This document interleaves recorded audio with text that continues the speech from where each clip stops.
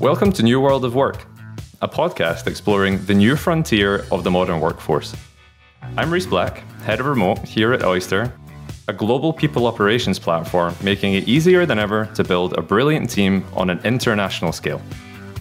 On New World of Work, we'll hear from some of the world's best and brightest people and culture experts on cutting-edge topics that people operations professionals need to hear today, all through a global lens. Join us as we navigate this new world of work together and learn more about each other along the way.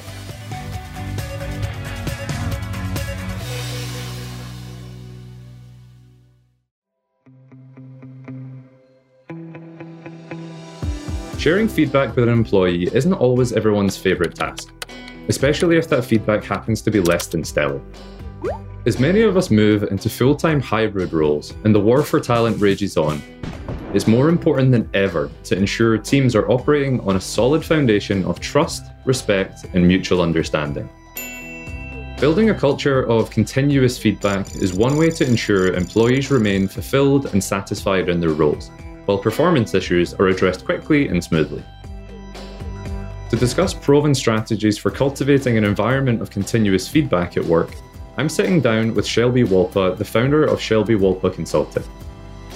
With over 15 years of experience in people operations, leading the charge at companies like Envision and Instacart, Shelby now advises top CEOs, people leaders, and venture capital firms to help them in their journey towards becoming people-first organizations. Shelby kicked off the episode by sharing more about her career background so far, including what led her to launch her own consulting business and her overall approach to people ops.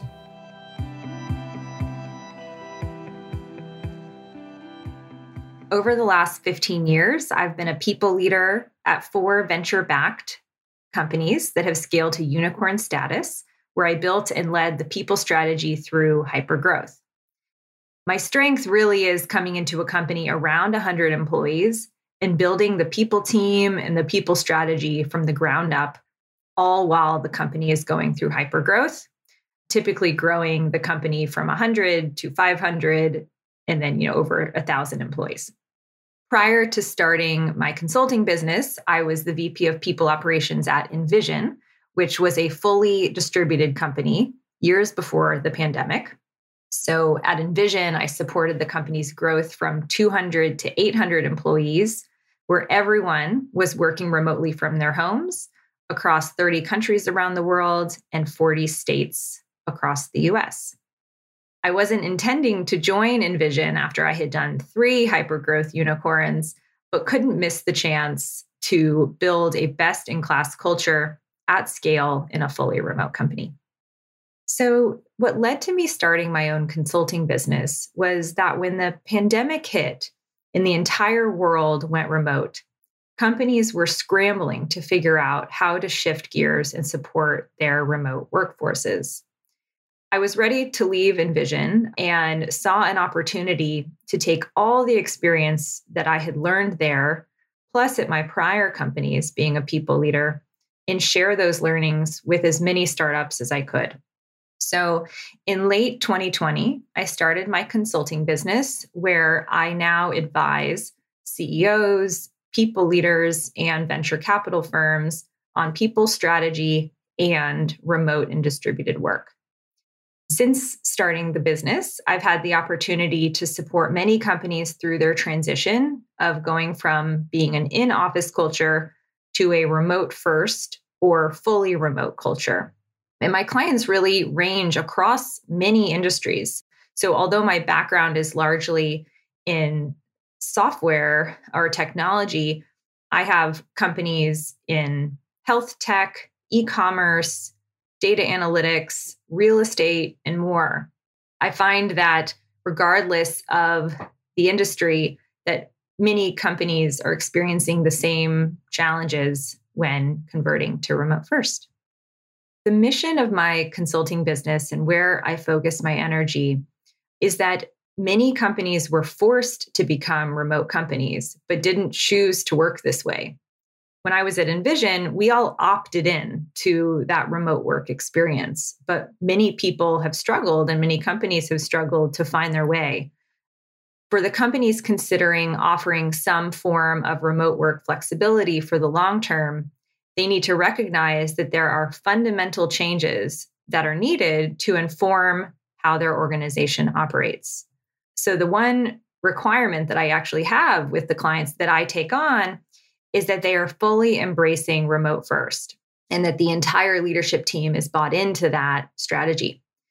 I view it as how you would approach any other major organizational change in a business, that I want the entire leadership team bought in to shifting their culture. And that takes commitment, trial and error, and a constant focus on measuring, listening, learning, and iterating. When I work with my clients, there is a fair amount of education involved and change management for the leadership team and the entire organization. So when I talked about listening and learning and iterating, I will typically put in place a series of surveys and focus groups all throughout that journey of transformation, so that we're constantly listening and checking in and making sure that we're, designing something that's right for that individual company and not just a copy and paste of, what they've seen another company do. My overall approach to people leadership is that I believe that people first cultures drive successful companies. And what I mean by people first is that I prefer to work with companies whose founders believe wholeheartedly that their talent is their most important asset and design the employee experience and culture to support that belief. I've been exposed to companies where employees are not viewed that way, and they are viewed more as a row on a spreadsheet or as a cost center. And I prefer to not be affiliated with companies like that, and because I believe that that leads to poor outcomes. Shelby's people-first approach is reflective of the belief that talent is any company's most important asset. Treating your employees like a number isn't an effective strategy for talent retention, to say the least. And in the current climate we find ourselves in, companies can't afford to lose key team members. Thankfully, more and more leaders seem to be coming around to the people-first philosophy, especially in the last 2 years. Shelby has watched this transformation unfold in real time, and she's made some observations about where companies have been led astray over the course of the remote revolution. I've seen a real shift in the way that CEOs are viewing their talent, given how competitive the talent market is today, and how, given the access to more remote jobs, there's more opportunity for employees to find great companies to work for that are outside of their geographic location. And so companies are having to think more seriously about investing in employee experience and creating a work environment that doesn't create burnout and where people feel fulfilled in their careers and taken care of mentally. Over the last many months since I've had my consulting business, where I've seen remote first transformations go awry is when the entire leadership team is not aligned on the future of work strategy. What I find is what they may say they want is not matched with the behaviors and norms of the leadership team. These norms really set the tone from the top and quickly get muddied if there isn't full alignment, or if actions, the phrase actions speak louder than words. When the world went remote, many CEOs stated they wanted to move their company to remote first or allow for hybrid work. But some CEOs are doing this for the wrong reason. They feel pressured by their employees, given that's what the majority of their team has said they want, or they think that going remote is the trendy thing to do and that they should do it because every other company is doing it. I believe strongly that the only way remote work can work if, again, there's full leadership alignment and if that way of working is weaved into the fabric of their culture. CEOs should not feel forced into going remote first if that's not what they believe in the way that they want to work every day. Eventually, their actions will speak louder than their words, and employees will know that remote first is not truly part of the company values.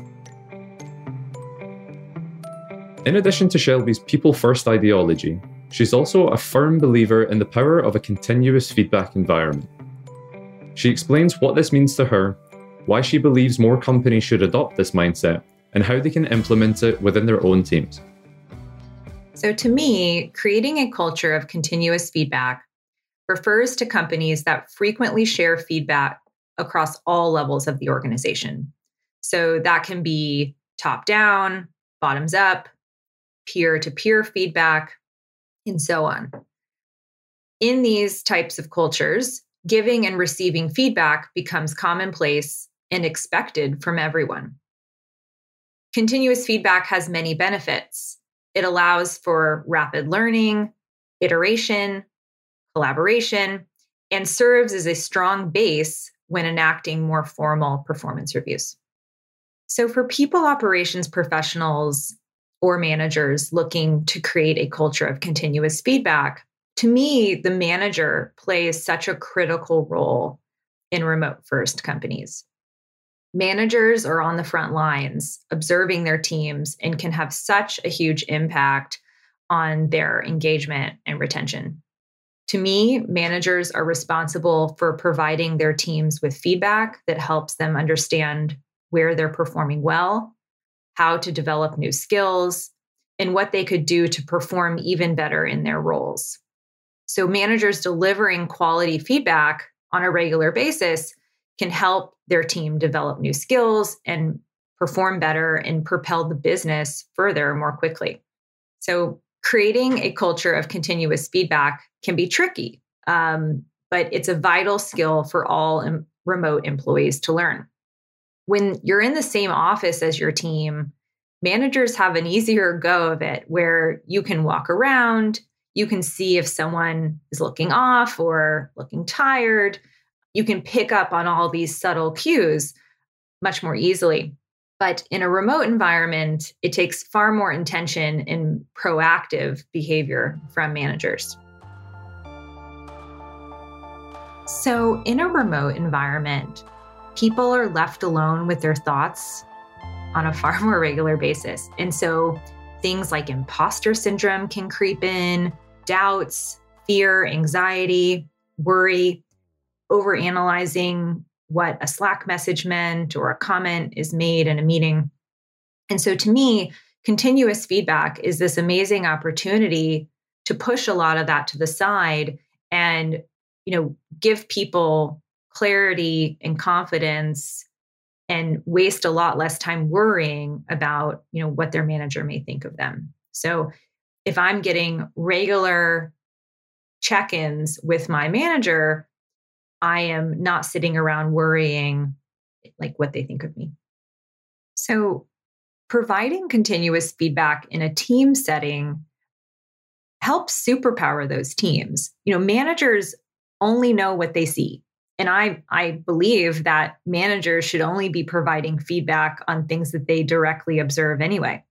So when you can get an entire team comfortable with providing peer feedback, everyone gets more comfortable with giving and receiving feedback, and those teams will thrive and they will become higher performing teams that results in bigger and better outcomes for the company overall.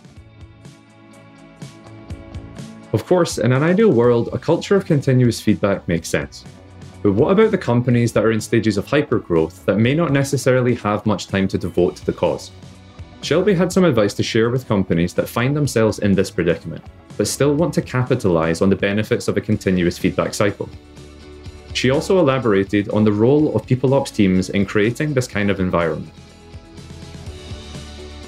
Every startup that I work with is a bit chaotic and super busy. Growth brings a bit of chaos. And so it's very easy for managers and employees to feel that they're too busy for some, critical moments in providing feedback. So for busy teams, my advice would be that the most important tool managers have in their toolkit is the regular one-on-one. One-on-ones should be your top priority as a manager, and canceling them should be avoided as much as possible. I'm sure we've all felt this way, that when you have frequent cancellations or reschedules of your one-on-one with your manager, that can leave you feeling like you're not a priority, which can lead to trust issues, decreased engagement, and retention issues. The one-on-one should be focused on reviewing progress against goals, discussing blockers, giving and receiving feedback, providing coaching, and discussing your employees' development. The one-on-one is not for status updates or for the manager to get a report out on everything that their employee did over the last week. So for me, status updates, project updates, those should all be handled asynchronously and documented in other forms. And the one-on-one is truly for coaching, relationship building, trust building, and furthering employees' development. One-on-ones should really be a two-way conversation. And so if one side of the one-on-one is bringing the entire agenda or driving the majority of the conversation, that's usually a sign that there's a bigger issue in the relationship. I believe that remote workers do need a far bigger amount of self-initiative and drive, but that the relationship with the manager needs to be 50-50. So if managers are doing all the talking or being very prescriptive in their takeaways for the one-on-one, I would kind of gut check that and see if there's a larger issue. So the role that people operations can play in designing this culture of continuous feedback is to provide the tools and the templates and the programs that the entire company will participate in. So to me, it's the job of the people operations team to select the right tool to enable this behavior at a company. I feel that in a remote organization, you do need a tool and a process defined to enable that consistent, transparent feedback process. I don't think that you will be as successful if you are trying to do performance reviews or feedback in one-off documents. Another reason that this is important to people ops professionals is that on an aggregate level, they need to have a way of understanding the performance of the organization, where there are talent gaps, and use that information to drive their talent strategy, their succession planning, what learning and development programs may be needed at the company, what leadership development programs are needed. And so without having a tool to be able to pull some aggregate insights, it makes it really difficult for people operations teams to prioritize programs around this great feedback that's coming through the program. When it comes to addressing performance issues in a continuous feedback environment, Shelby emphasized the importance of building a solid foundation of trust across the board within the organization. Part of this means leaning into any awkwardness or discomfort that may arise within the team, and always assuming positive intent first. Conflict is always going to come up, or performance issues will always come up regardless of whether a company is remote or not. The best advice that I can give to remote teams and remote managers especially is how having mutual trust with your employees is the most important foundational step that managers can take to be successful. Great remote managers will assume positive intent when things feel off. So I can speak to my Envision experience because while I was there, I managed a large remote team. And often in team meetings, I would see someone that was behaving differently in the meeting. Maybe they were, quick to get upset or were short with someone, interrupted someone, or just seemed off to me.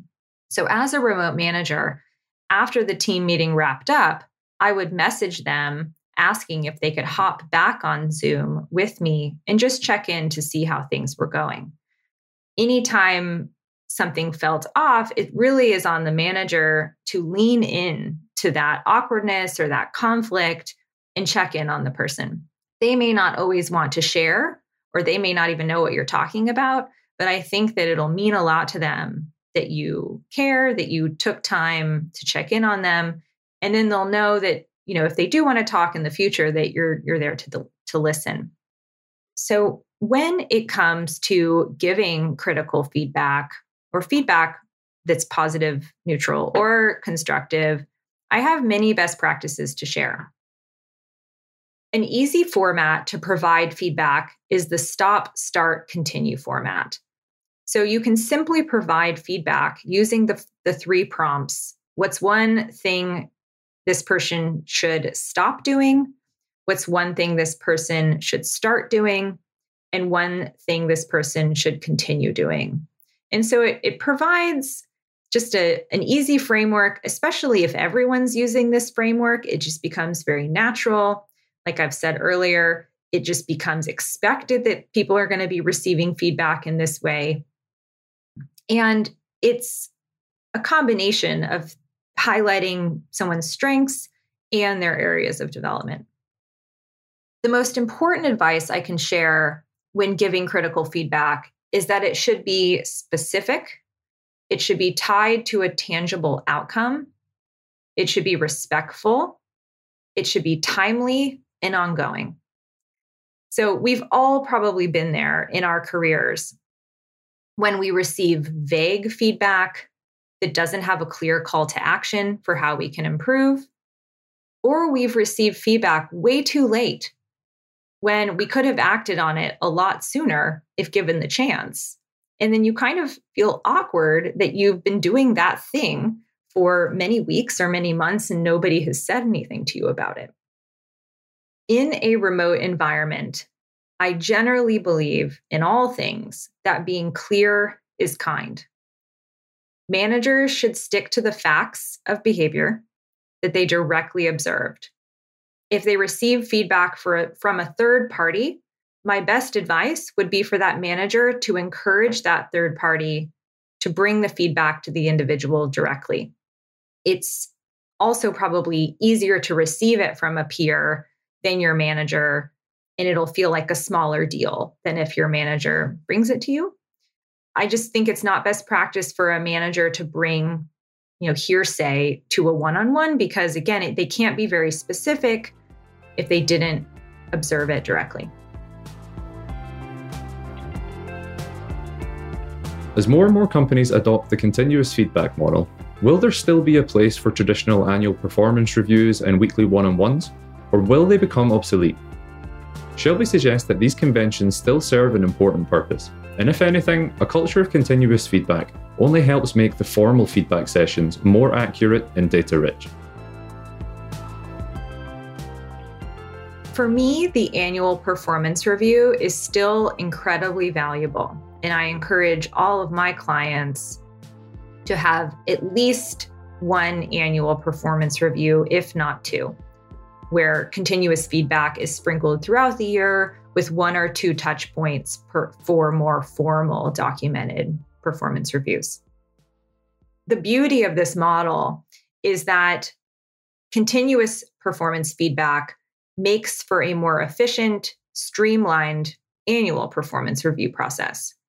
When it comes time for managers to complete an annual performance review, they can pull from the numerous data sources and conversations that they've had throughout the year to provide a more holistic, comprehensive view of an employee's performance over time that removes a lot of the biases that we see in performance reviews today that, it just becomes very difficult for a manager to think about what each individual member of their team did over a 6 or 12-month period. I believe that managers should schedule regular check-ins with each member of their team starting on their first week. When I think about cadence, most managers hold weekly one-on-ones for 30 to 60 minutes.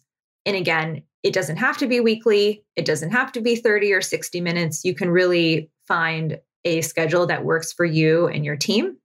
But some of the things that I've observed over time is that newer employees may need more prescriptive help and more time getting up to speed in the beginning. So you may start with 60-minute one-on-ones and then scale back to 30 minutes once that person is ramped and highly performing in their role. I've also seen that more senior or tenured employees may need more time to discuss strategy, process improvements, and career growth. So although they may be tenured, they may still need more time with you because that 60 minutes a week is going to be a high value conversation for you and the individual to give them the strategy guidance that they need to go off and be highly productive for that week ahead. Finally, Shelby shared her 5 to 10 year outlook on the people operations world, as well as what she's looking forward to in her own life and career. When I look out at the next 5 to 10 years ahead, I believe that remote work flexibility and people not being tied to the 9-to-5 traditional job or tied to a specific geographic location will continue to be the future. I personally have been living this life, this kind of remote life, for over 6 years. And I've reaped so many benefits from working this way.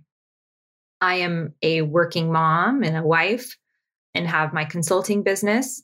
And over these past many years, I've been able to design my life, creating the work-life integration I need and to try to, I don't have perfect balance, but do my best to get that balance that I need in my life. So what's next for me is I am on a mission to help as many companies as I can transition to become remote-first cultures.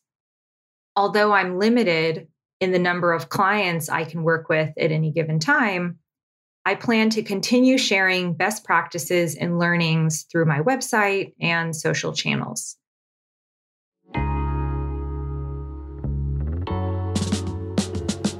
Creating a culture of continuous feedback isn't a simple task. It takes time, effort, and the conscious unlearning of traditional feedback structures, but ultimately the extra work will pay off. In today's war for talent, there's no room for complacency. People need to be first on every company's priority list. My conversation with Shelby really helped to bring this point to life. Here are a few key insights I'll be remembering from our discussion. Putting people first is essential, no matter the business vertical you're aligned with or the industry you're operating in. As Shelby mentioned, prioritizing your talent and going out of your way to make sure they're happy and satisfied is directly aligned with improved outcomes, so it's crucial for companies today to build this philosophy into their value systems. When giving feedback, people ops leaders and managers should be mindful of their delivery.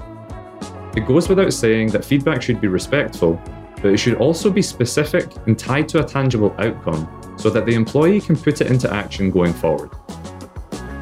One-on-ones and annual performance reviews are here to stay. Shelby suggests there's still a place for formal feedback meetings, but they should be combined with continuous feedback to ensure a foundation of trust among teams.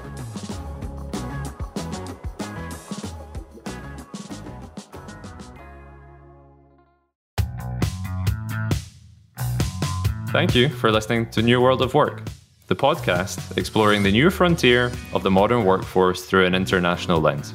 We hope this episode served to expand your horizons and open your mind to a new perspective. Be sure to subscribe, rate, and review the podcast so that we can reach more listeners. I'm your host, Rhys Black. See you next time.